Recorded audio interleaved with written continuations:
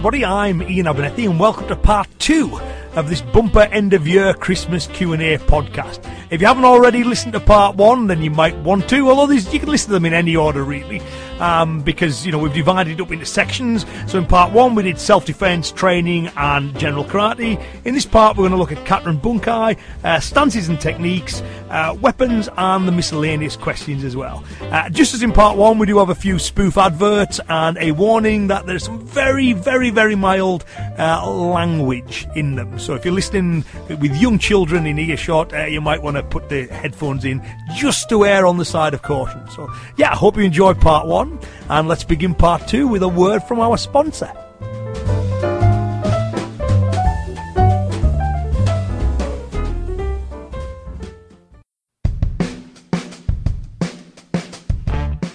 Tired of sparring not going the way you planned?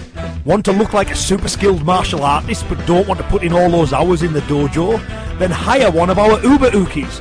Whereas a normal Uki will only help you learn, practice and teach individual specific techniques, our Ukis will do absolutely none of that. Do a throw totally wrong and they will leap higher than a hyperactive gymnast on an electrified trampoline. If you extend your arm in the general direction, they will drop to the floor with all the theatrics of an attention-seeking break dancer in the midst of a violent seizure. Submission's not working out? Then try our Uber Uki, who will tap faster than a woodpecker on steroids. Our Uber Ukis are guaranteed responders to all kinds of martial bullshit. Impress your friends with your no-touch knockouts. In the unlikely event that Uber Uki fails to deliver, they will publicly take full responsibility and loudly thank you for not doing the technique properly and hence saving their lives as a result of their inability to safely go with the technique. Our Uber Ukis have trained for years, so you don't have to. Rent Uber Uki for your next public display now!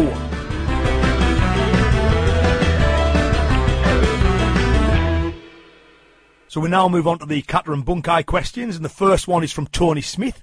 He said, there are lots of different bunkai that have been thought up for the same kata, some good and some not so good. Do you think it is a good idea to practice all of the good ones, or choose the one that suits you best and drill that solely?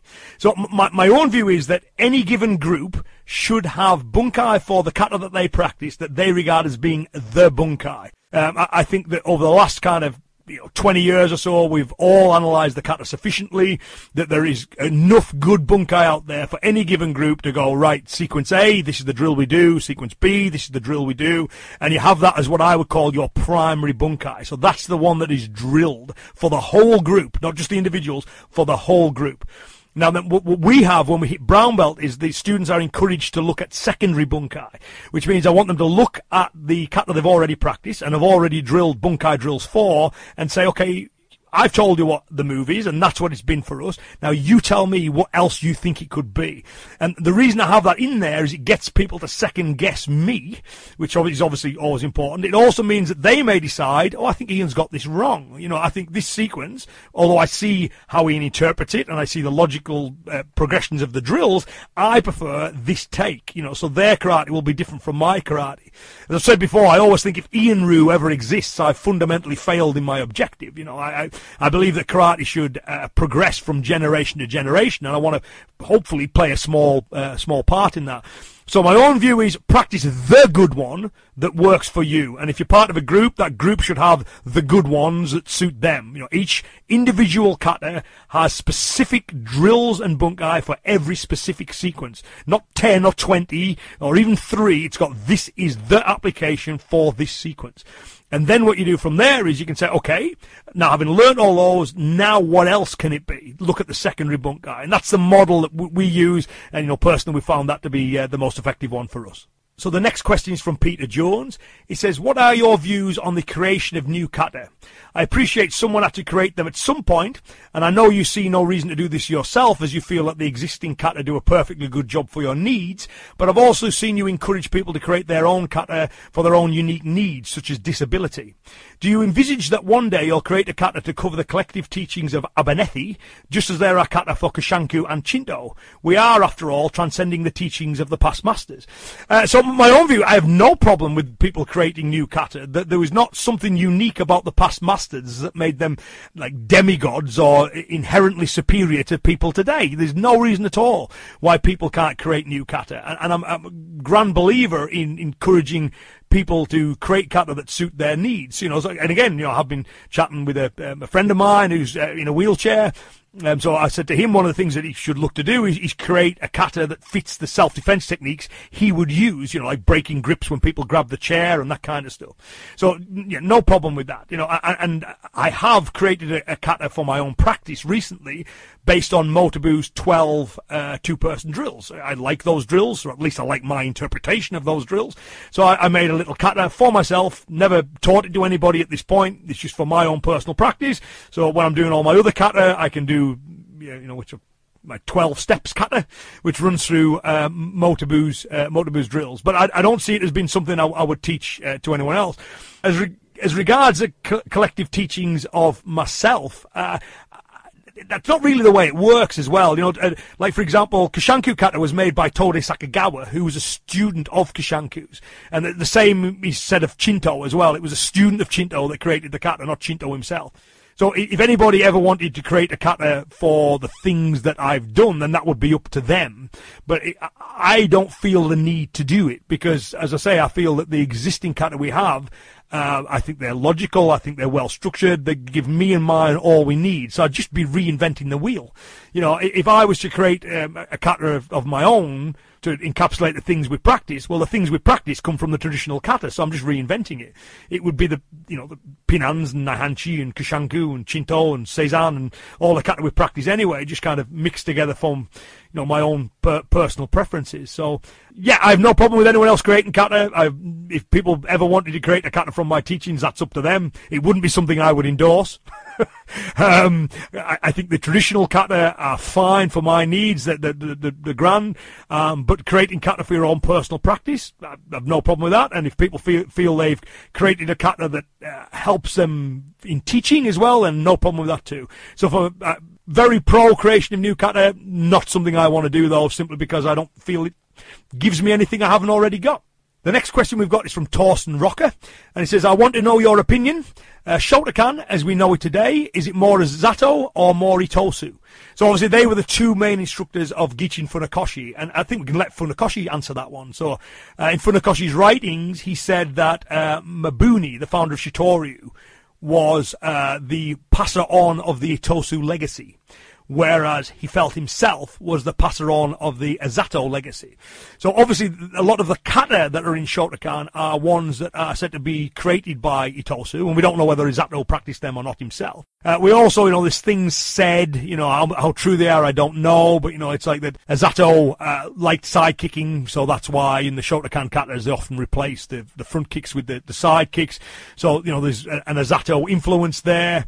I think, you know, seeing as we can't see a Zato move and we don't know what kata he did, I think we can be safe to say that Shotokan, as we do it today, is more a Zato, simply because that's what Funakoshi himself said. So the next question is from John Jepson. He says, why is Bunkai so widely misunderstood and misrepresented by instructors? You know, lots of reasons for that. Historically, the main one is that Bunkai stopped being taught. So as karate moved from Okinawa to Japan, Japan at the time is going through a lot of changes. Martial arts are regarded as being old-fashioned, violent, not something that any, you know, good, upstanding member of Japanese society would want anything to do with. And Kano, the founder of Judo, was the genius who went, okay, yeah, it's not about defeating another samurai on a battlefield. I've created this new art called Judo based on my previous practice in 2 schools of Jiu-Jitsu, and this is about character development and strong minds and strong bodies, and karate just basically saw that was popular and ripped it off. We put do on the end, we started wearing Judo suits, we used ippons and wazaris in competitions, you know, we stole Judo's grading system, you know, we just wholesale ripped it off. And as a result of that, karate is now being taught as a form of physical education, a form of personal challenge. So the bunkai is not really practiced. Now, while it's not been really practiced, what happens within these universities, you've got lots of young men who want to, you know, beat each other up. So they start fighting each other, and they start to look at the kata from that perspective. So then you develop this weird way of looking at kata, which doesn't work, where you have people doing, you know, formal karate attacks and trying to make it work that way. Whereas we know kata bunkai was designed for self-defense, not for outfighting another karateka in a formally arranged and consensual duel. So that is what spread. Now, as a result of that, what some people have done is, of course, they go, well, that's what I was taught, therefore that is right, I will stick with that forever. So there are now some instructors who are just stuck in their ways, basically, who don't really know the history well, and are stuck in this strange historical anomaly that generated, began around the mid-1920s and 1940s, and then spread to the world from there. And then they're kind of stuck in that. So some, mainly because they're invested in it. But I think things are changing. I think that more and more people are aware that, Kata Bunkai is not defending against 8 karateka who conveniently oizuki you along the compass points in sequence. That's not correct. There's lots of good people sharing lots of good material. You look on the internet, look on YouTube, there's loads of good stuff out there. So hopefully that will change. But I think the reason it's so widely misunderstood and misrepresented is simply because that was an historical thing that happened. That's how it got spread, and some people are very invested in that version and are therefore reluctant to look at any alternatives. So the next question is from David Corbett Everidge, and he says, if you can only practice one kata for the rest of your life, what would it be? Well, it'd be Naihanchi. Naihanchi Shodan to some. Simply because I love that form. I have a romantic attachment to it, can we say? When I injured my knee, I dislocated my knee, and I couldn't do any other kata for about a year. Anytime I pivoted, my knee would just pop. Of course, Naihanchi has no pivots in it, and if I missed out the return and wave kicks and did it on the spot, I could do that kata. So for a year, when all the other katas abandoned me, Naihanchi was the one that stuck by me. Of course, I travel a lot as well, so I often find myself in hotel rooms and things like that. Well, again, Naihanchi's my travel kata. I can do it anywhere. And I think in terms of its applicability for close-range combat, it's brilliant. It's just so deep. It's like Utsuka, the founder of Wadaru, said there was something profoundly deep about that kata, and it would take more than a lifetime to master. So, I agree. If I could only do one, definitely Naihanchi.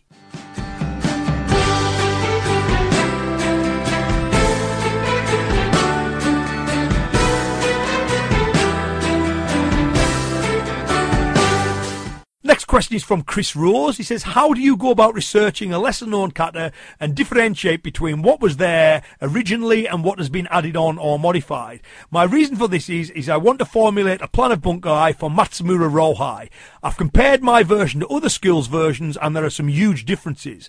I'm wanting to know if I'm building a blueprint worthy of the old masters, or if I'm trying to force things to work that weren't there originally, spinning kicks and whatnot.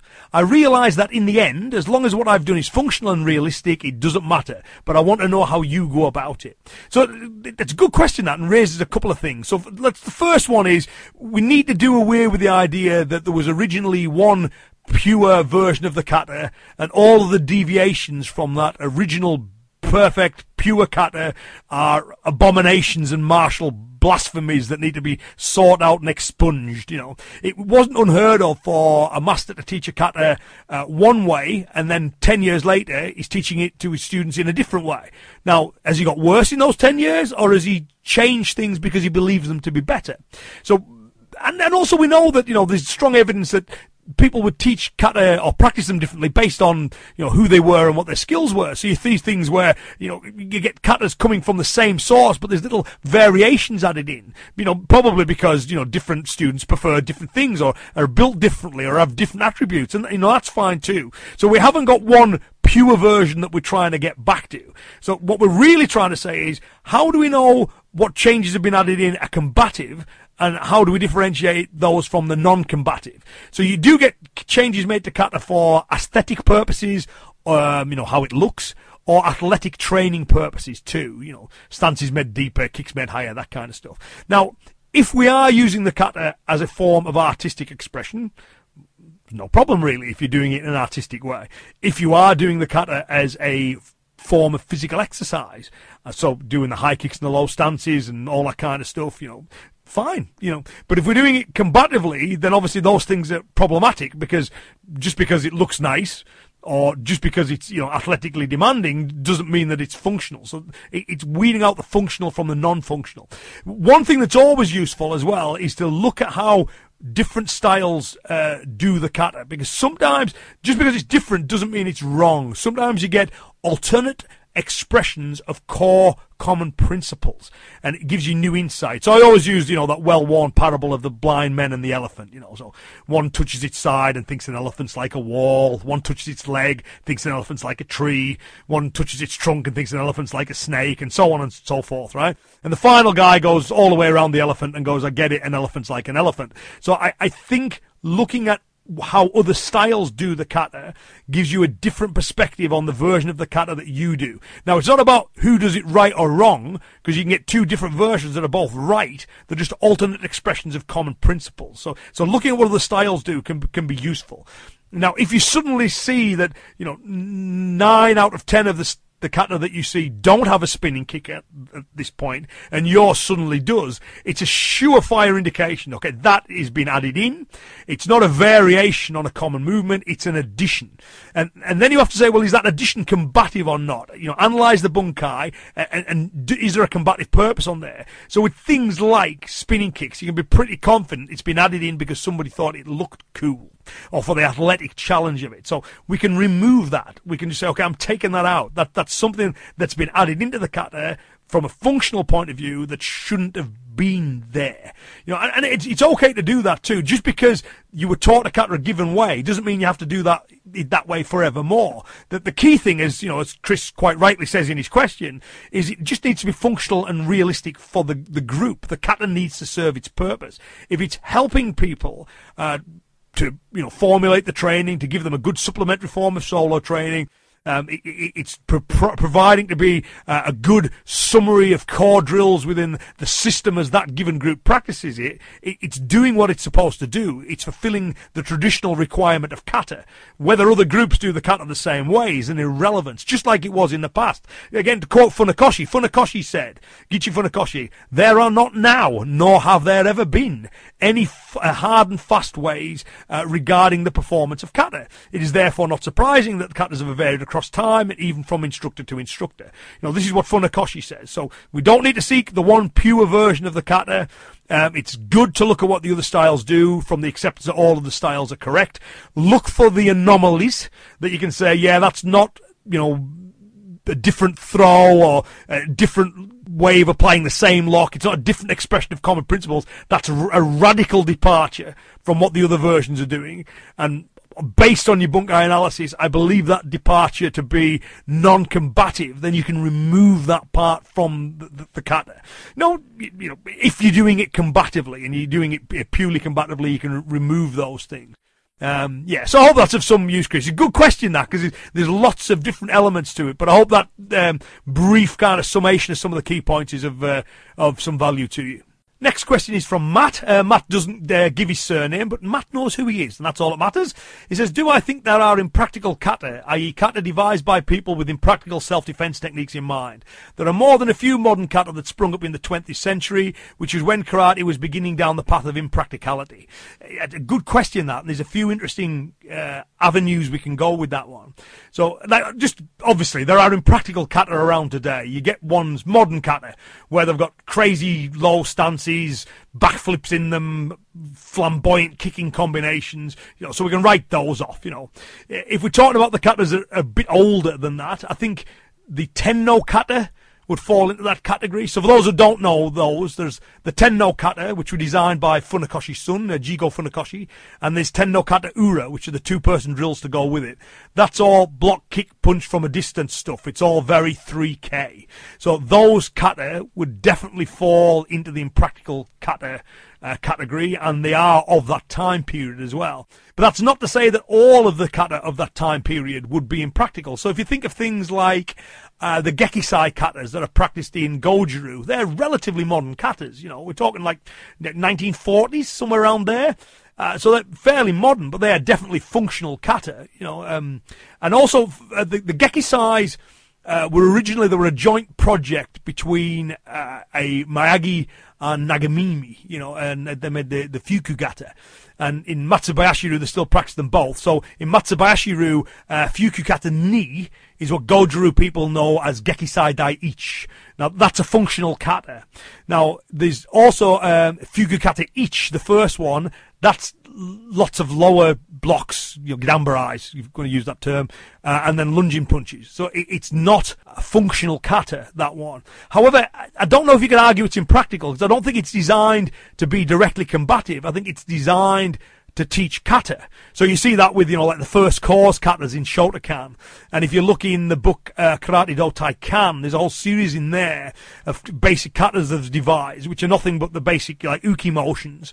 Agiyuki, Gidambarai, Sotoki, Uchuki, Gakuzuki, Oizuki, that kind of stuff. So they're not designed really. Of course, those movements have combative functions, but the kata's not designed to give combative lessons. What it's designed to do is get people used to the kind of turns and twists they see in kata. So it's a kata designed to get people to learn kata. Well, if it achieves that goal, is it impractical or not? It's non-combative, but if its goal is to be as basic as possible to help people learn kata. In my kids' class, we have a kata called Kion kata. The adults never learn it. But that again is just very basic techniques, getting the children used to how a kata works. So when I come to teach them the Pinan katas, which do have combative function, they find it easier to do. So, yes, there are definitely impractical kata. The Tenno kata would definitely fall into that category. There are also kata that don't have combative function. Like Fuki Kata Ich, the first course kata, the katas we see in Karate Do Taikan, but we can't really argue they're impractical because they're kata designed to help people learn kata, to make it as basic as possible. So they achieve the goal in that way, so we can say they're non-combative, but whether that makes them impractical or not, that depends on your definition of practical, I guess. A good question, that, Matt. It's an interesting one.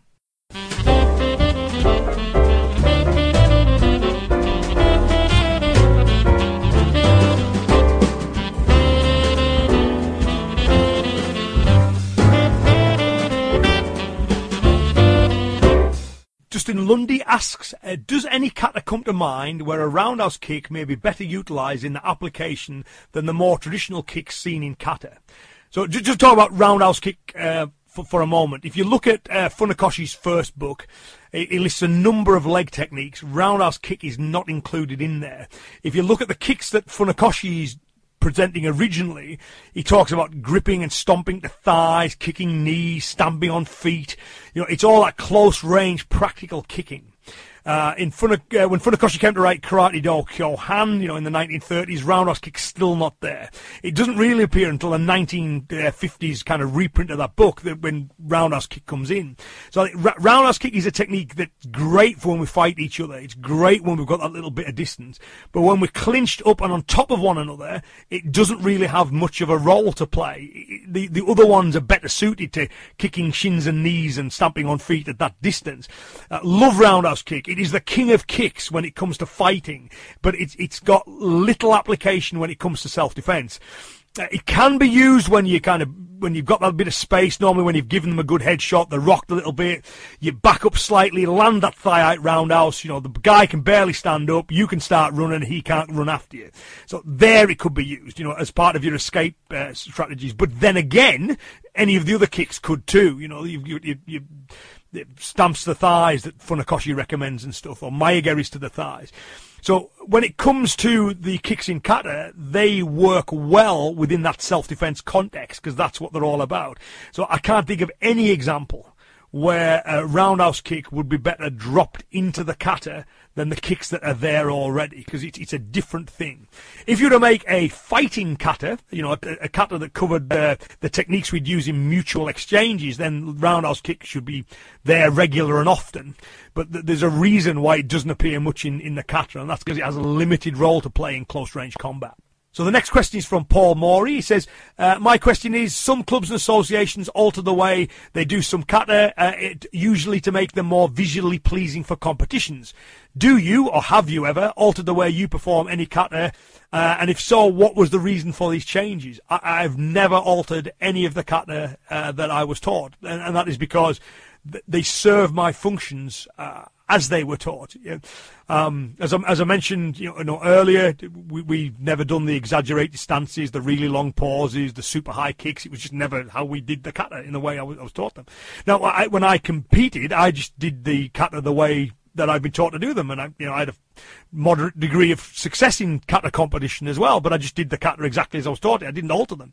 Now, of that that time, I later went on to judge kata, and we were told as kata judges, and I was a high-level kata judge, I was a tatami chief at national level, we were told that if the kata is performed in a way that obscures the bunkai, or is not in line with traditional concepts, it should be marked down.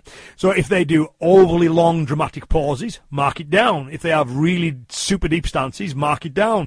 If they're kicking head height when functionally it should be knee height, mark them down. And that is what we were taught to do, and that is what we did. So you could win competitions, providing you had competent referees, with traditional good quality kata. Now, it seems to my uneducated eyes, and I've been out the loop for a long time on that now, but it seems that that's drifted. We do see these, dramatic pauses and gi slapping to make, the noises, hands hikate slapping against the side of the body as they come in. We do see the, exaggerated stances, the exaggerated breathings, the exaggerated pauses. So people competing today may need to bring those things in. And I know some groups who have two ways they do the kata. They have, this is the competition way, and this is the kind of real, functional, traditional way. Sad that that's happened, but there you go. But in my case, though, no, never altered any of the katas I've practiced because I've never felt the need to. Functionally, they serve my purpose. When I was competing in kata, I did the kata the way I was taught, and, I won or placed on that basis, so never had to change them. And the final question we have is from Terry Monksfield. He goes, it is said that the karate that Funakoshi brought to Japan was children's karate and when it was taught to adults. Most practical karate teachers want adult students, and nearly all the instructional videos online, for example, YouTube, involve adults. Would instructional practical application videos showing how to teach practical karate to children be something you would be willing to produce? That's a really good idea. I'm not sure I'm the best person to do that, as I know people who teach children better than me. I have a podcast coming up with an interview I did a little while ago now with Mike Turbit, who's a fantastic teacher of children, and we talk in depth about the way that children should be taught. And maybe someone like Mike would be the right person to do that. For me, obviously, most of my students, the vast majority are adults, because I've had a policy of it being that way for a long time. Within the last 12 months, I've started teaching children again, which massively enjoy. I forgot how much fun that was. I have a dozen students who are children, and the syllabus I've produced for them is basically just designed to get them ready to teach the adult stuff to them when they're old enough. So the kids are having fun, it's keeping them fit and healthy, they're learning new skills, they're learning how to move, and then when they hit the kind of teens, they're adults, I can then move them across to the adult classes where they have all those core skills. They understand distancing, they understand timing, they've got basic gripping skills. I haven't taught them neck cranks, scenario drills, throat hits, violent pad drills, nothing like that. They haven't done anything along those lines, but they've got the core skills that I can then work with. So that's what I think we should be doing with the children, do children's martial arts for children, but do it in such a way that it will progress. It's worth saying that seems to be Itosu's original aim as well. If you read Itosu's 10 precepts, he talks about teaching karate to children so we will produce men capable of defeating many opponents, he says. So the idea of the children's karate was it was supposed to eventually lead into the adults' karate. So, I think we can do that, teaching children basic gripping skills, movement skills, basic striking skills, blocking skills, escape skills, teaching them the kata, a correct movement. These are all things that can be taught to children and will help them develop into a practical adult practitioners, if they stick with it for that long. Ever wondered why the Bubishi seems so weird and difficult to understand? Well, wonder no more. Newly discovered missing pages of the Bubishi will solve all your historical karate problems.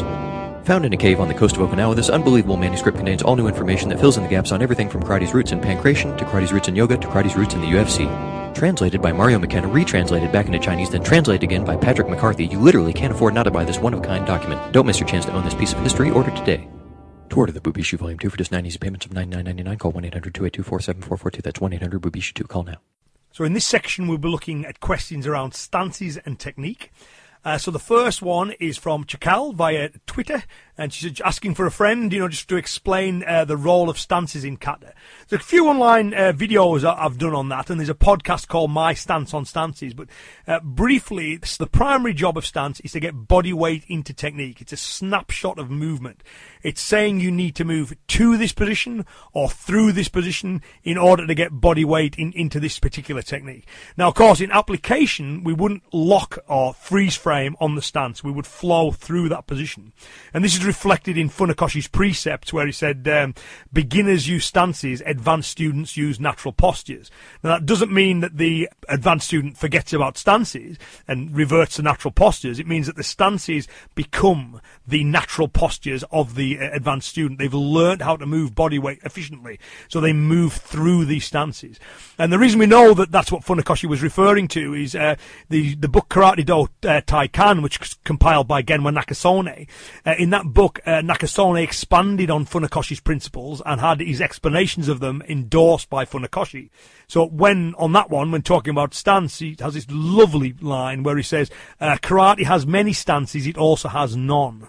So he goes on to say that, if you freeze frame the movement and say, you need to be at this point, therefore you have a stance. But in application, it's fluid movement. So as I joke with my students all the time, I say there's only two things still in a fight: unconscious people and people who are about to be unconscious. So you need constant movement when we're fighting. So we're moving through those stances fluidly, and the role of the stance is to teach us how to get body weight into that specific technique. The secondary role of stance that we sometimes see is legs get in the way of the enemy's legs. So, they can help with certain throws and takedowns, okay? But the primary role of stance is to ensure the effective transfer of body weight. So the next question is from Heather Harris, and she'd like me to explain, beginning with the basic punch and breaking it as far as I can go, what the hips should be doing on the punch.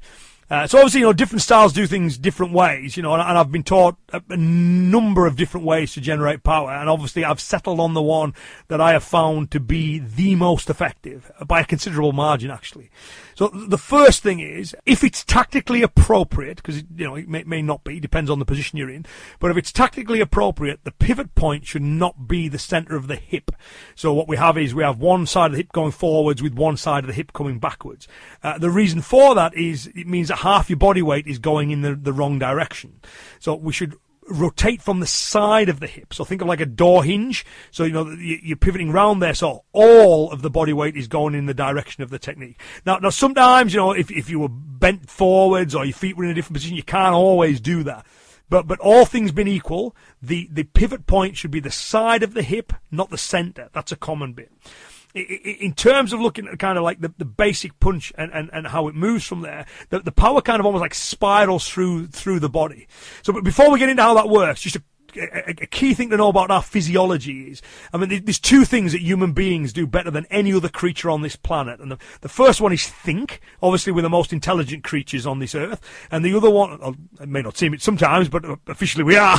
and then the other one is that we throw better than any other creature. So, human beings can, throw 80, 90, over 100 miles an hour, some of us, with accuracy as well. A chimpanzee can throw at about 20, 25. We are excellent throwers. We have low shoulders. We have an alignment, a muscular and structural alignment that permits throwing, and we have a musculature that is good for throwing. Now, this is partly why we became kings of this planet is because we could throw accurately. Can't outfight that thing, can't outrun it, but we can throw spears at it from a long distance, right? And I don't think it's a coincidence when we're talking about punches, we use the term throw punches. So if two guys get into a fight, the next thing I know, they were throwing punches at one another. No one ever says, and the next thing I know, they were thrusting punches at one another. Built into our language is an understanding almost that the way we generate most power with our physiology is something akin to a throwing action.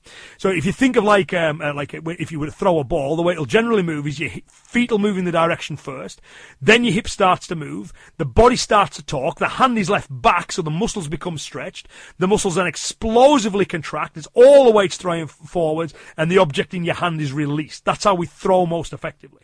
Now, obviously, tactically, we can't make a punch as big as a throw. Otherwise, it's going to be, seen coming a mile off. So we need to condense that movement, but we should still generally use the physiology associated with throwing. So what I mean by that is we pivot from the hip, ideally from the side, and as we start to move, the hand doesn't move. Now here we're talking a matter of inches, right? But the body has started to rotate and the hand has not rotated yet. What this does is it stretches the muscle. Now, like anything, once it's stretched, it wants to return to the normal size, and our muscles do that very well. Now, as that natural stretch reflex kicks in, at that point, we contract it at that same time. So we're not just getting the strength of the contraction, we're getting the we're getting it from the stretch, so the muscle naturally wants to contract, and then we're adding our contraction to it as we whip those hips forwards. That's when we'll get maximum mass into the technique and maximum power. Now, obviously, I know it's a bit difficult to describe in a podcast, but I hope that you're following this. Sometimes people go, yeah, but if you move the hips first, won't you see that you're punching it? The second thing is people don't stand in front of each other like, cowboys ready to quick on the draw. That's not how fight works. There's, loads of movement going on all the time. And a subtle little movement from the hips is not going to be, saw what you did there. I can get out of the way of the punch. It's so close and so frantic that this movement it goes unseen. It's not there. It's almost imperceptible to the eyes anyway. The other thing is people go, well, if you're moving the hips before the hand, doesn't it slow it down? And the answer is no.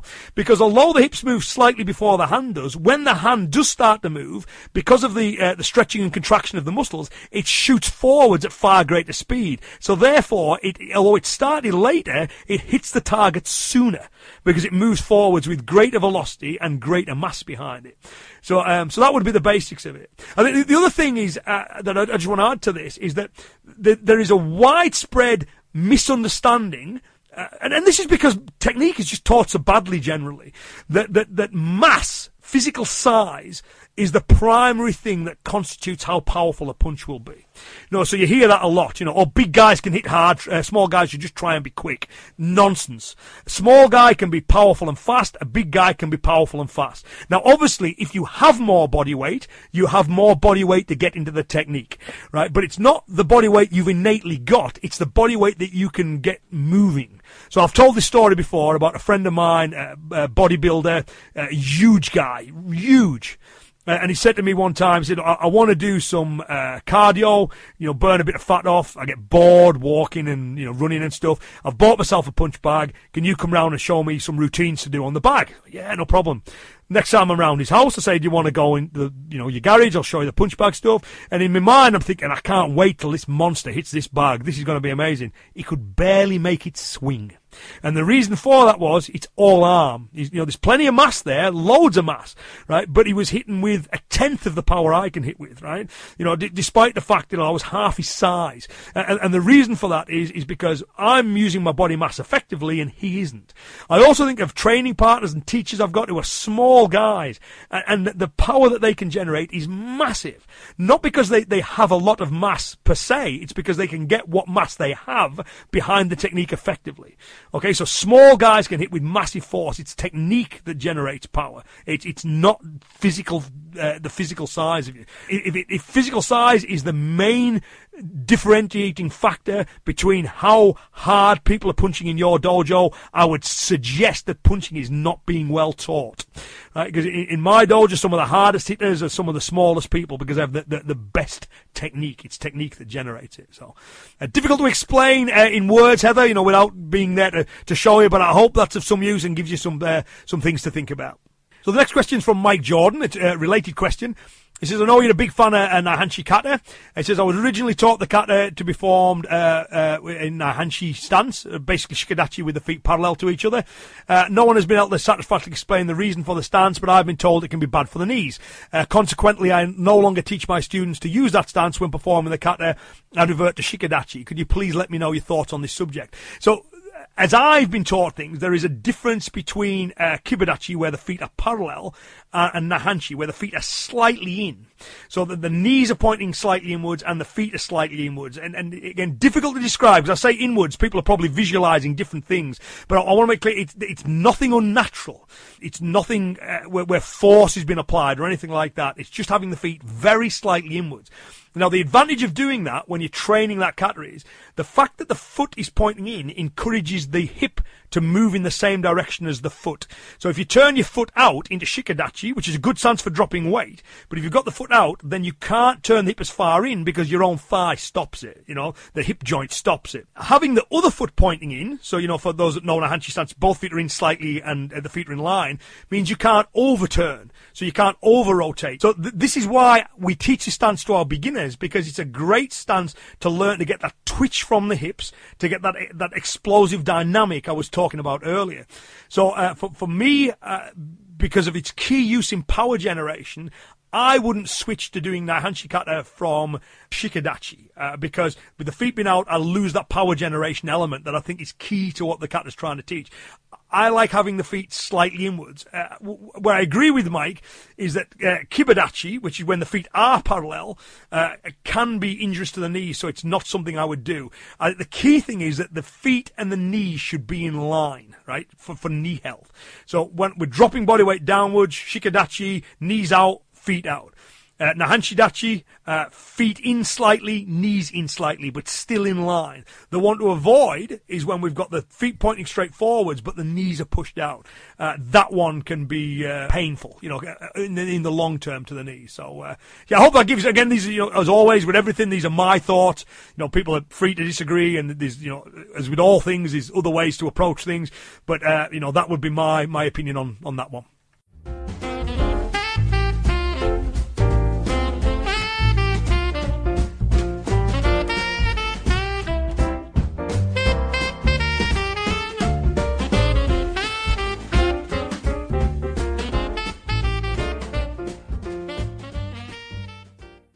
Next one is from Stuart Rutley. He says, given our modern knowledge of body mechanics, do you think that some stances and moving through them should be revised and altered?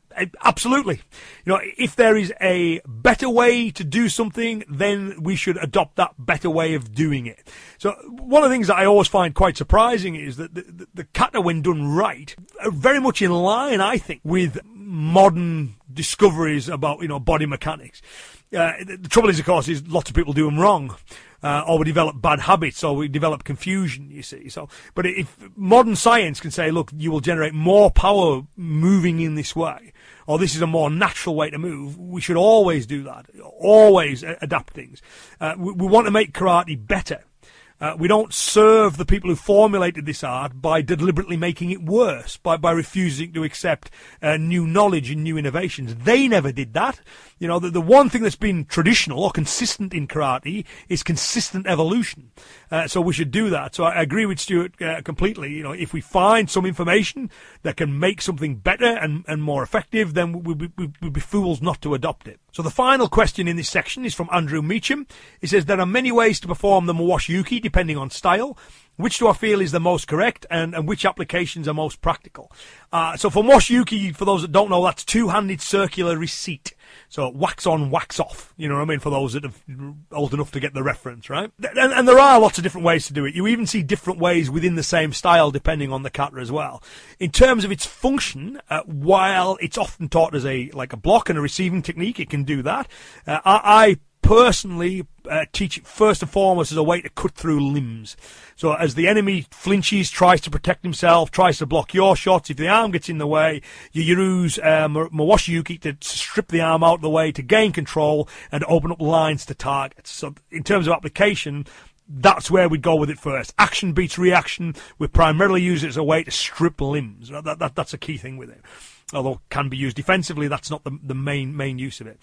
In terms of which do I feel is the most correct, there are little stylistic differences, but I think one key thing is that the secondary hand, so the primary hand swings across like a windshield wiper for our American friends, swings across where the other one comes underneath. So the first one kind of roughly finds out where the arm is.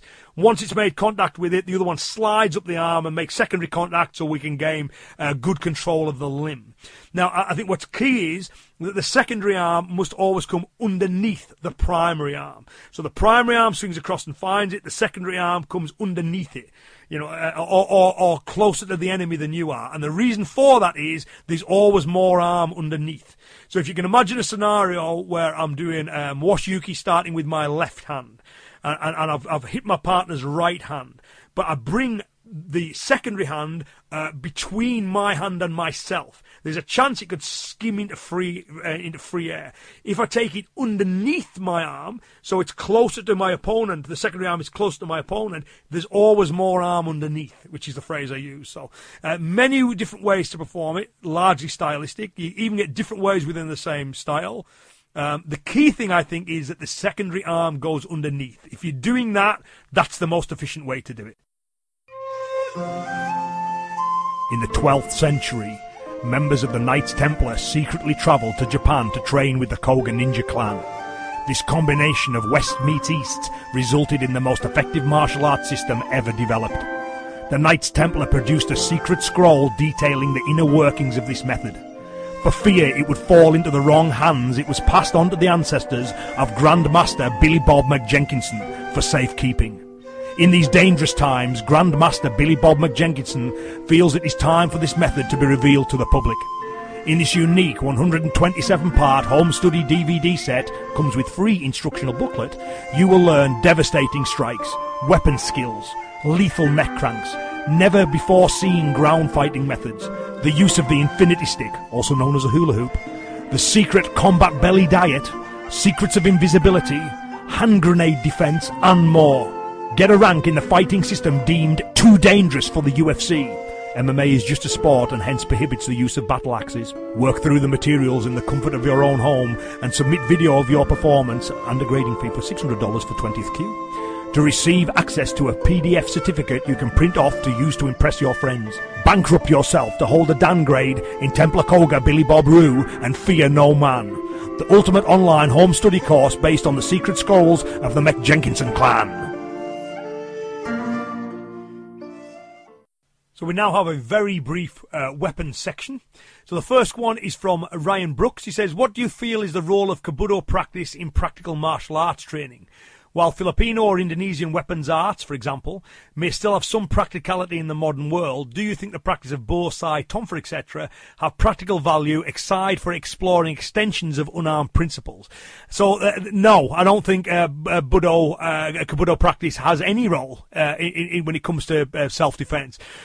And before people get upset by that, I don't think it needs to either. You know, I think that there's nothing wrong with learning the art for the art, or learning because you want to be a competent warrior with weapons. You know, you want to learn how to fight with these things. But in the modern world, we don't walk around with Bo, Sai, or Tonfa. Now, I know people say, yeah, but having learnt the weapons, you can apply that to improvised weaponry. So if you know a bow, you could use a pool cue and, you know, that kind of stuff. Well, I think we'll practice with the pool cue. You know, practice with the improvised weaponry. Rather than, you know, use the ancient stuff, how can you use your mobile phone as a weapon? How can you use your keys as a weapon? How can you use a pen as a weapon? You know, these are things that you can practice and train. Why train with a Tonfa when you want to be using your mobile phone? You know, it doesn't make sense to me. I still think there's a bad habit in the martial arts that they feel that the only valid thing that we do is self-protection and self-defense. So unless it relates to self-defense, it's useless. And we're so much better if we get away from that. There's nothing wrong with doing things because it's fun, because it's interesting, because you enjoy fighting with it. You know, if you want to get a stick and your friend wants to get a stick and you want to spar with Bo, have at it and enjoy it for what it is.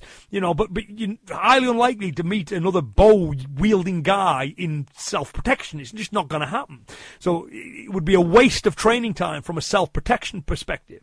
But that doesn't mean it's a waste of time. So on my own thing with that is, I originally had zero interest in Kabuto, none. I did it a few years of the samurai sword, Iaido, because I was interested in swords at the time, so I did that and enjoyed that for what it was, but I never had any interest in learning Bo or Tonfa or Sai, Kama, nothing. In recent years, that started to shift. If I had the time, I'd love to learn some Bo, Sai, and Tonfa. I feel it's a big gap in my martial education, that it's pretty much been, you know, largely unarmed. I don't think I need to learn it in order to enhance my ability to defend myself at all. It's just that now, if I had the time, feeling that the self-defense side of things, you know, none of us are invulnerable, but I'd like to think I've got a fairly good handle on that. If I had a little bit more time, I'd love to learn some Bo, Sai, and Tonfa and Kama, just simply because of the enjoyment of learning a new skill, for another element to my martial education. But I don't feel a need to tie that to self-protection, because I don't feel that there is a meaningful link there. So the other weapons question, because there only was two of them, was from Brian Preston, and he said, why do some karate styles incorporate weapons while others do not? And he makes a point that in Shotokan kata, maybe these weapon skills hidden away in them, so that the authorities can't tell that you're training weapon skills, you know, but you put a weapon in the hand and instantly, you know, the locals have got those combative skills. So there's a couple of things with that. So the first thing is, it's one of these widespread karate myths that karate was a peasant's art. and they learned karate as a means to overthrow the samurai overlords. Now, first thing is, if you look at the history, these were not peasants learning it. Peasants were busy toiling the fields. Peasants didn't have the time or the money to get decent martial arts instruction. If you look at pretty much all of the martial artists, the karateka of the past, they were all in high status, high paid jobs. They weren't peasants. The other one that, the karate was a system to use, the unarmed by the samurais, and they wanted these weapon skills to fight the samurai. That's not true either. The weapons bans that, so much is made of weren't total weapons bans. They were largely firearms. They just banned firearms, not weapons in its totality.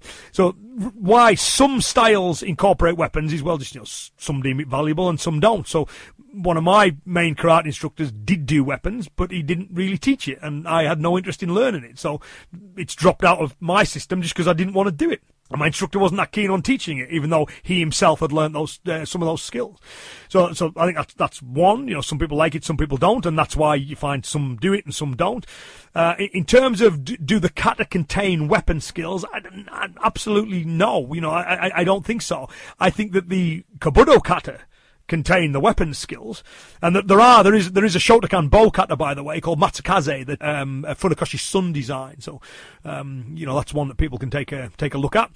So there are weapons forms, specific weapons forms. Now, of course, some of them style of motions are common, so you could take the unarmed movements and apply weapons to them. I think that can work, but that's very different from saying they were designed to be used with weapons. My own view is no. The Kabuto kata are for weapons, and the empty hand kata, karate kata, are for empty hands. And I don't think there was any attempt to obscure that to the authorities, because the history would tell us that, the people practicing karate were highly educated people, not oppressed peasants, and that the weapons ban wasn't a total weapons ban, it was a firearms ban. So by extension, that would mean you'd have to see firearms movements in the kata, and I think we can safely say that they're not there. Get ready for a roundhouse kick to your ear holes. The freshest, the deafest new album is in. For the sake of the drill. The dopest new tracks from Ian Abernethy, a.k.a. DJ Enigmatic Pragmatic. He's bringing you a tumble in from Cumberland, featuring such no-touch knockout hits as Into Dojo, A Gangster's View of Fate, Don't Call Me Sensei, Kata Rules Everything Around Me, Jeff Thomas Said Knock You Out, Bunkai State of Mind, Don't Be a Whiny White Belt, Go Buy For the Sake of the Drill, now. So in this section, we'll look at the miscellaneous questions, the ones that didn't quite fit into the arbitrary categories that I'd tried to structure this podcast in. So the first one I'm going to leave anonymous, all right, but he'll know who he is. He's saying that he belongs to a group where he knows he's been called names behind his back, that they make changes to katas without telling him. He's excluded sometimes from emails, exchanges. He wants to know, would I leave a group like that, or is it beneficial to stay in that group just because of the benefits the students may get from it? My own philosophy of life generally is it's just too short to spend around people I don't want to be around. I'm blessed in my life that I get to spend time with people who enjoy the same things I do and are positive people. And that it's such a difference on your mood and your outlook of life. If you're around negative people, it's just such a drain. I've been there, done that, cannot be bothered with it anymore. Never in the karate. I've been lucky that way. Generally speaking, the people that I've associated with in the karate have always been good, positive people. But in life generally, I've been around people who are not fun people. So, why would you want to be around them? They're not nice people, they're duplicitous people. So, and although, you may feel that, well, if I'm a member of the group, I get some benefits, but you can get the same benefits from other groups. without all the backstabbing and all the problems. My own view is life's just too short. You know, if that's what's going on, you know, just leave. You know, go find a better group. You know, and your students will be glad that you did too, right? If they are spared all that politics and you're not having to act as a shield for them, that you can just turn up in the dojo and you enjoy what you do and they enjoy what you do, and you've got none of that like animosity, you know, overt and covert going on. Yeah, I just forget it. You know, and you know, that's it. For example, the group I belong to is the BCA, WCA, BCKA, so World Combat Association, British Combat Association, British Combat Karate Association, which are just different wings of the same group. But that was always a criteria. Anyone who was going to teach an instructor's course for those groups, it was never, you know, are they a great martial artist? The first question was, are they a nice guy? Is this a good person? And if they were, then they would teach. If they could be an incredible martial artist, but if they were bad guys, you know, again, not honest people, not good people, it was just, nope, you ain't teaching. You know, and that's why I think that group, or that group of groups, if you like, is just getting bigger all the time, because we just don't stand for that. We just don't do the politics. We don't do that. You know, anyone who wants to be like that is quickly shown the door. We want people who want to support one another and have each other's backs and work together to achieve a common aims. You know, life's just too short for all that stuff. No time for it, and I would suggest that, you know, leave. You know what I mean? If that's the way things are going on, and you can't change it, you know, it's not just one or two individuals that, you know, others are having problems with as well. You know, sometimes that happens where it's just one or two key guys, and if people gather together, you know, you can leave that guy behind or those guys behind or whatever.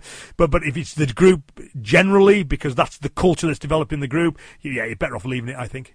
So the next question is from Kevin Cook. He says, if you could restart your training again from the beginning, what things would you do differently? It's always a strange one, that, because the mistakes you've made are ultimately things you've learnt from. So if you do away with the mistake, you lose the learning opportunity. So obviously you don't want to make the mistake, but you want the fact that you learnt from it. So it's a little bit difficult. But I think one key thing is I went through a period where because, you know, I love karate, and it's something I knew I always wanted to be good at.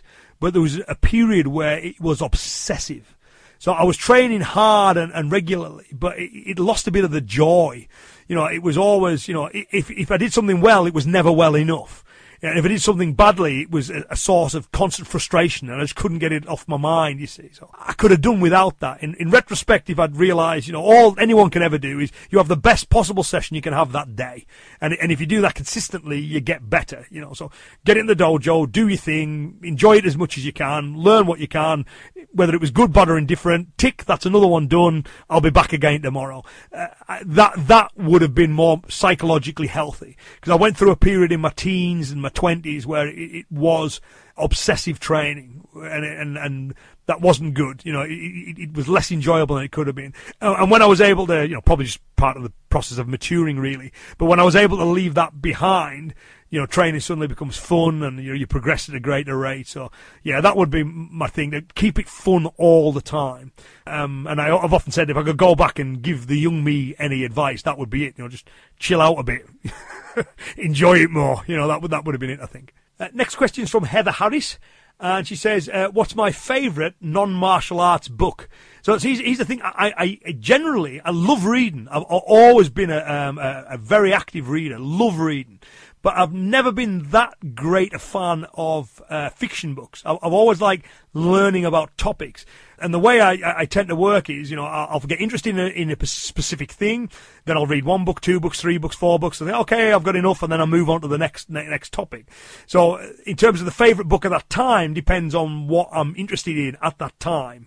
You know, obviously martial arts is a consistent, but, you know, I read things on history, you know, or religion, philosophy, and, you know, mythology, things like this, and I'll get really interested and I'll read lots of books on it, and then I'll move on to something else. But I think my favourite non-martial arts book generally would be A Catcher in the Rye. And the reason, I mean, one, it's a great book, right? You know, but the reason I really like that book is I read it during the 1990s, when it was a really hot summer, even by British standards, you know, like, you know, it was a good summer. And at that summer, I was working as an electrician. I had saved up loads of my annual leave because the weather was good. I took a lot of that time off. At the time, I was between homes, so I was effectively sleeping in a spare room at a friend of mine. We were really good friends, so that was a fun time. I enjoyed my time living with him. And then, so anyway, during the day when he's at work, what I would be doing is I'd be sitting out in the garden, enjoying the sun, reading A Catcher in the Rye. It was just a real enjoyable book, not just because it was a good book, but it's the time and way in which I read it. So I read it when I was in my 20s, having a good time with sharing. A friend of mine had such a laugh. He's got a great sense of humour. So that would be it. So my favourite non-martial arts book, not necessarily just for the book, but for all the memories it invokes as well, would be A Catcher in the Rye. So the next question is from John Brinder. He says, many groups offer instructor training courses, which usually end up in some sort of qualification. Are we in danger of having instructors teaching lots of watered-down art in order to improve student retention? Yeah, absolutely are we. It's a worrying trend. Everyone wants everything quick. People want to be an instructor in a given system in a few weekend courses. We've always had the charlatans. We've always had the guys who, give you a black belt in 3 months and then tell you to open a club. They're just looking to expand the club as quickly as possible. Generally, that's very fragile. It never really lasts, especially in this day and age of the internet. If you've got bad instructors teaching badly, people quickly come across something half decent and realise, I've been taught nonsense, I want to move on. So that's always been around. But you do see, I've seen, people with previously good reputations give out black belts. You do a couple of weekend seminars and they go, oh, you're a black belt now. Worrying. It is worrying. And that's all about expanding the group as quickly as possible. It is definitely a problem. We need to educate people that, if someone hasn't got years of training in a specific system, then they're not an instructor in that system. That's the way it should be. And that's not to say there are not legitimate instructor training courses, because there are. Sometimes you get skilled martial artists who are adding another string to the bow, and they do an instructor training course to add a specific skill set to what they've already got. That's legit. But when you've got somebody kind of just going, okay, you've never done this art before, you've never studied any elements of it, let alone any specific ones, and we're going to have you marked up as an instructor within like a few months or a few seminars or a few weekend courses, it's a problem. It is a big problem. Next question is from Greg Linham. He says, do you think that if the first UFC never happened or MMA never blew up, the martial arts would still have moved in the direction it did, with people looking to be proficient in all ranges, etc.? Yes, I do. And the reason I believe that is because that was happening before the UFC. So those in the UK, we refer to it as the reality revolution, where, two of my instructors, Jeff Thompson and Peter Constein, started pushing, real self-defense and what it required. And it was not long after that the UFC happened, and that was the kind of catalyst to things that were already happening. I think it's the spread of the internet, the ability for people to swat information, which has helped more. So I think it would have moved in that direction, but maybe not as quickly or as explosively. The fact that MMA has become mainstream has definitely had a positive effect, help get that message out. But that message was there anyway, and I think it would have won through eventually anyway. The other thing is, although MMA on the whole, I think, has been very positive for the martial arts, it has encouraged people to look at things functionally and to make sure they've got all ranges covered. That's a positive. But it has had some negatives as well. So the first thing is, because MMA as it's developed, has shown the best ways to outfight fighters. People look to MMA as if it's the ultimate. We have the ultimate self-defense solution now, and of course it's not that. It's not self-defense. It's a great, because of the relatively few limitations, it's a great way to develop good fighters, good duelers. But self-protection and self-defense is a different topic, and I think people get confused about that now as well. So that's one negative thing. The other negative thing is that, a bit like boxing really, in the desire to sell tickets, you need that theatre around fights. And so inadvertently they reward that theatre because they get paid more. So if you create controversy, you will do better overall. And I get it as entertainment, you've got to do that. But it's not the kind of behaviour that we would want to see associated with martial arts when, people are throwing things at buses and throwing water bottles at one another and stuff like that. You know, it's not the ideal behaviour. I get it for the need to have the controversy, to get people emotionally invested in the fight. So I'm not fully criticising it because I get that it's needed. You know, people want a narrative. They want a good guy and a bad guy, and you know they need to care about the result. And sometimes that controversy, whether real or fake, helps with that. You know, I get it. You know, but those kind of behaviours are problematic, especially from a self-defence point of view as well. If people go, "Oh, that's how martial artists behave," you know, they trash talk one another. Well, you trash talk the wrong person for self-defence, and that causes problems, right? You get yourself into fights that you needn't have been in. You create witness perceptions where you can be the aggressor. You know, there's all kinds of inadvertent problems with that as well. So personally, you know, I think overall MMA has been a very positive thing for the martial arts generally. I think it would still move in that more holistic direction anyway, because I saw it start to move that way. It probably wouldn't have moved as fast, but I think MMA has been a double-edged sword because people confuse still fighting with the self-protection side of things. You know, so that's an issue. And I also think some of the behaviour we've seen around the theatrics, the necessary theatrics, one could argue, of the entertainment side of MMA becomes problematic when everyday members of the public start to behave that way in the real world. So, yeah, that would be my general thoughts on that.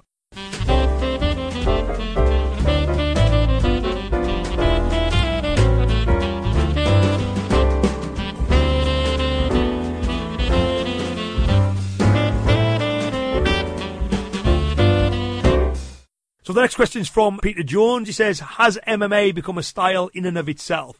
That's a difficult one. I'd say yes and no. So, you know, if you think back to the early days of MMA, it was very clear what systems people were coming from. And of course, people now fight to the rules so that everybody becomes good strikers, good grapplers, good ground fighters, good wrestlers, because you need all of that to be, you know, you may excel in given areas, but you need a grounding in all of that. So people have realized that. So the training gets more and more similar. But having said that, because MMA is relatively free of restrictions, when compared to other combat systems, you get a lot of different approaches within it, a lot of people who fight in different ways. So I don't think it's become a style in itself in the way that like some traditional systems have.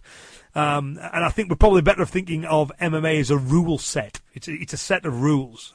And a way of fighting within those rules, but I don't think that would constitute a style in the traditional sense. Next question is from Ben G.J. Sneer, and he says, your thoughts on teaching children preemptive strikes and attacking anatomical weak points. Well, when you teach children, you've not just got a responsibility to that child, you've also got a responsibility to all the other children that child will interact with.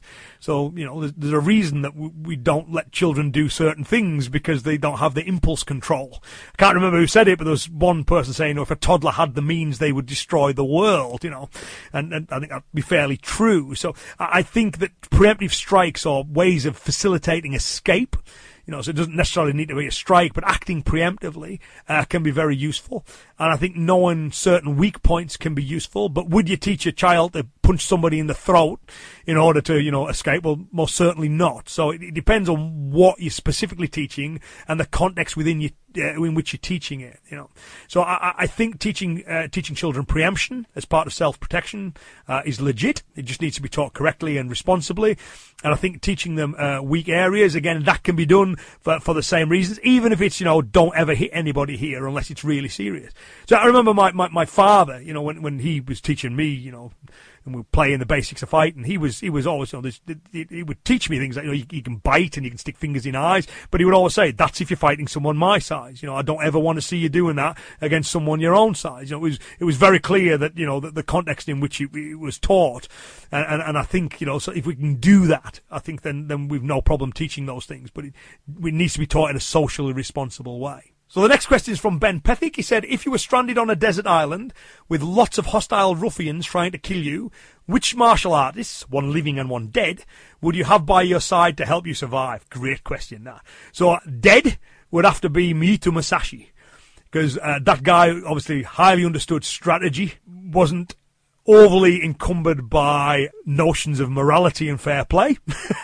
So I think he'd come up with some really effective ways in which we could deal with these outnumbered, hostile ruffians. So Musashi would be the one, the dead guy. Living, it would be Peter Considine, one of my teachers. One is because, Peter hits like a mule and he's an incredibly good fighter, but he's also got, military experience, so that's bound to come in handy. There's all, so that would be it really. Yeah, I would, Mita Musashi, would be the dead one, and Peter Considine, would be the living one. If I could have them both, I'd just sit back and let them get on with it.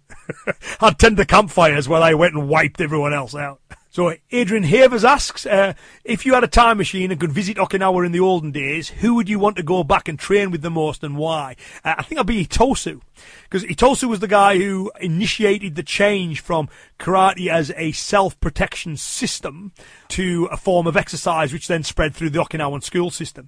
So I think I'd like to train with him to look, firsthand at his old school methods, and then maybe to discuss with him what his vision was for the version he was trying to introduce to the schools, and then maybe just to feed back to him, say, look, this is how it panned out, and see if he was happy with the way that his karate spread, and whether he had any concerns about, the way that the chain of events that he set in motion had panned out. So yeah, be a Tosu, I think. So Alan Pope asks, how do you see karate moving forwards into the future?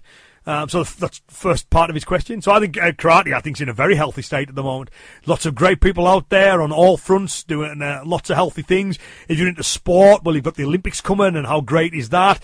If you're into the self-defense stuff, there's more people sharing more information than there's ever been. If you're into the health side of things, again, there's more people producing good content on that front. So yeah, I think karate is in a really healthy state, and whichever direction you want to go with your karate, I think the future's bright. He also asks, will I be writing any new books, recording new DVDs, or will the app be the main platform for instruction? The answer is yes, yes, and yes. So I've got a couple of books that are half written and have been for quite some time. So I need to find some time to finish those off at some point. In recent years, the travelling to teach has been where my focus has been, so therefore the books have fell down a little bit, but on the back burner. But I'll get them picked up. Recording new DVDs, yeah, definitely going to be doing that. I've got some, the Throwing series has still been edited together, so there's those will be coming out soon. And will the app be the main platform for information? Yeah, it will, because I love the app. Favourite way of sharing that video content, really. YouTube's great and all, but the app, because it's a subscription service, means I can justify spending more time on it. I add at least one, normally 2 videos to it a week. One of the common complaints, in air quotes, we get is people go, oh my word, there's just so much stuff, I don't know how to get through it all. There's hundreds and hundreds of hours with it. Feedback is good. People are enjoying it and finding it beneficial for their own training and teaching. I love the fact that when you do a book or a DVD, once you've done it, it's finished. But the app is an ongoing project, so every week it gets better. There's more and more content to it. And the guys at Buddha Code, who I'm in partnership with on that, they're great. Really love working with those guys. They're always really helpful. Speak to them regularly. They ask me what I want to see, what changes I want, help me with, any customer feedback I've got and everything. They're great. So, there'll be new books. Yeah, there'll be new DVDs. And in terms of sharing what I do, the app has been for maybe the last year or so, and will continue to be so, the way that I primarily share information aside from in-person teaching, of course. That'll always be number one. So the final question is from Lex Zoklich. I hope I'm pronouncing your surname right there, Lex. So Lex is asking about unity. He says, would it be better if there was a coming together of all the various federations and associations to ensure a uniform standard across the piece? And I have my reservations about that. In theory, it would be wonderful if we had one overarching group that everyone could belong to, that understood that karate was a broad church, that existed to serve the membership and what the membership wanted, and did the best to raise standards across the piece. That would be wonderful. But it's not the way it tends to work. What tends to happen is once you get one group above all others, very quickly they become quite dictatorial, financially exploitative. It becomes all about feathering the nest for those at the top. You just see this time and time and time again. The fact that there are many different organisations, where the advantage we have there is is that people can jump ship to the organisation that they believe best serves their needs. You've got these free associations rather than enforced associations. So, for example, if you're not happy with the group you're a member of, well, you leave and join another group. You know what I mean? If you think the association you're affiliated to is not serving your students, you leave. You go somewhere else. But if there's only one show in town, the official overarching body for that, you can't do that. And if that body starts to deteriorate, you've got nowhere to go. You're trapped within it. So my own view is I would never want to see one association over the top of everything. I think that would be massively problematic and wouldn't serve karate. It would see enforced mediocrity at best, and it would see all kinds of political problems, guaranteed really. Now, the price we have to pay for that, because there isn't one uniform organisation, is that there is going to be varying standards. And, I think we've just got to go, well, who cares? So not all Dan grades are equal. The Dan grade of one group will not be the same as a Dan grade as another group. I've said this for quite a few years now. I think we need to get it accepted ourselves and then start sharing this with the general public, that Dan grades are internal markers within a group. They are not you can't cross-reference them. So a guy who's a first Dan in one group is a first Dan in that group. That does not mean he is the equivalent or better than or worse than the first Dan of any other group. You can only judge them by their actual skill level and not the Dan rank they hold. So there are groups where you get Dan grades very quickly. There are groups that you get them, it takes a long time to get them. They're internal markers only. But that we do have freedom. You have freedom to move from group to group, and therefore, naturally, the better associations get bigger and the worst associations get smaller. And I think that's the way it needs to be, rather than trying to force everyone together. So we've got one overarching dictatorial group. That's always problematic, I think. And I think history's firmly on my side on that one as well. Well, I hope you enjoyed that and found it interesting. Thanks to all of you for joining me on this podcast. I hope you have a great Christmas, or had a great Christmas, depending on when you're listening to this podcast. Very grateful to everyone for the support during 2018 too, particularly those who've got up to the seminars. It's always great to spend floor time with people. There's nothing better than spending time with people who share your passion, who are enthusiastic about the same things that you are. So thanks to everyone for that. Also, thanks to everyone for your support of the Ian Abernethy app. The app is one of my favourite projects. I really do enjoy adding to that every week. The amount of content that's on there is just mad. I don't believe it's possible for anyone to watch it all. So thanks to everyone for your support and the community that's built up around that. Very grateful for it. I hope 2019 is a great year for you, and thanks very much for the support, and I'll be back in touch soon. Okay, take care now. Bye-bye.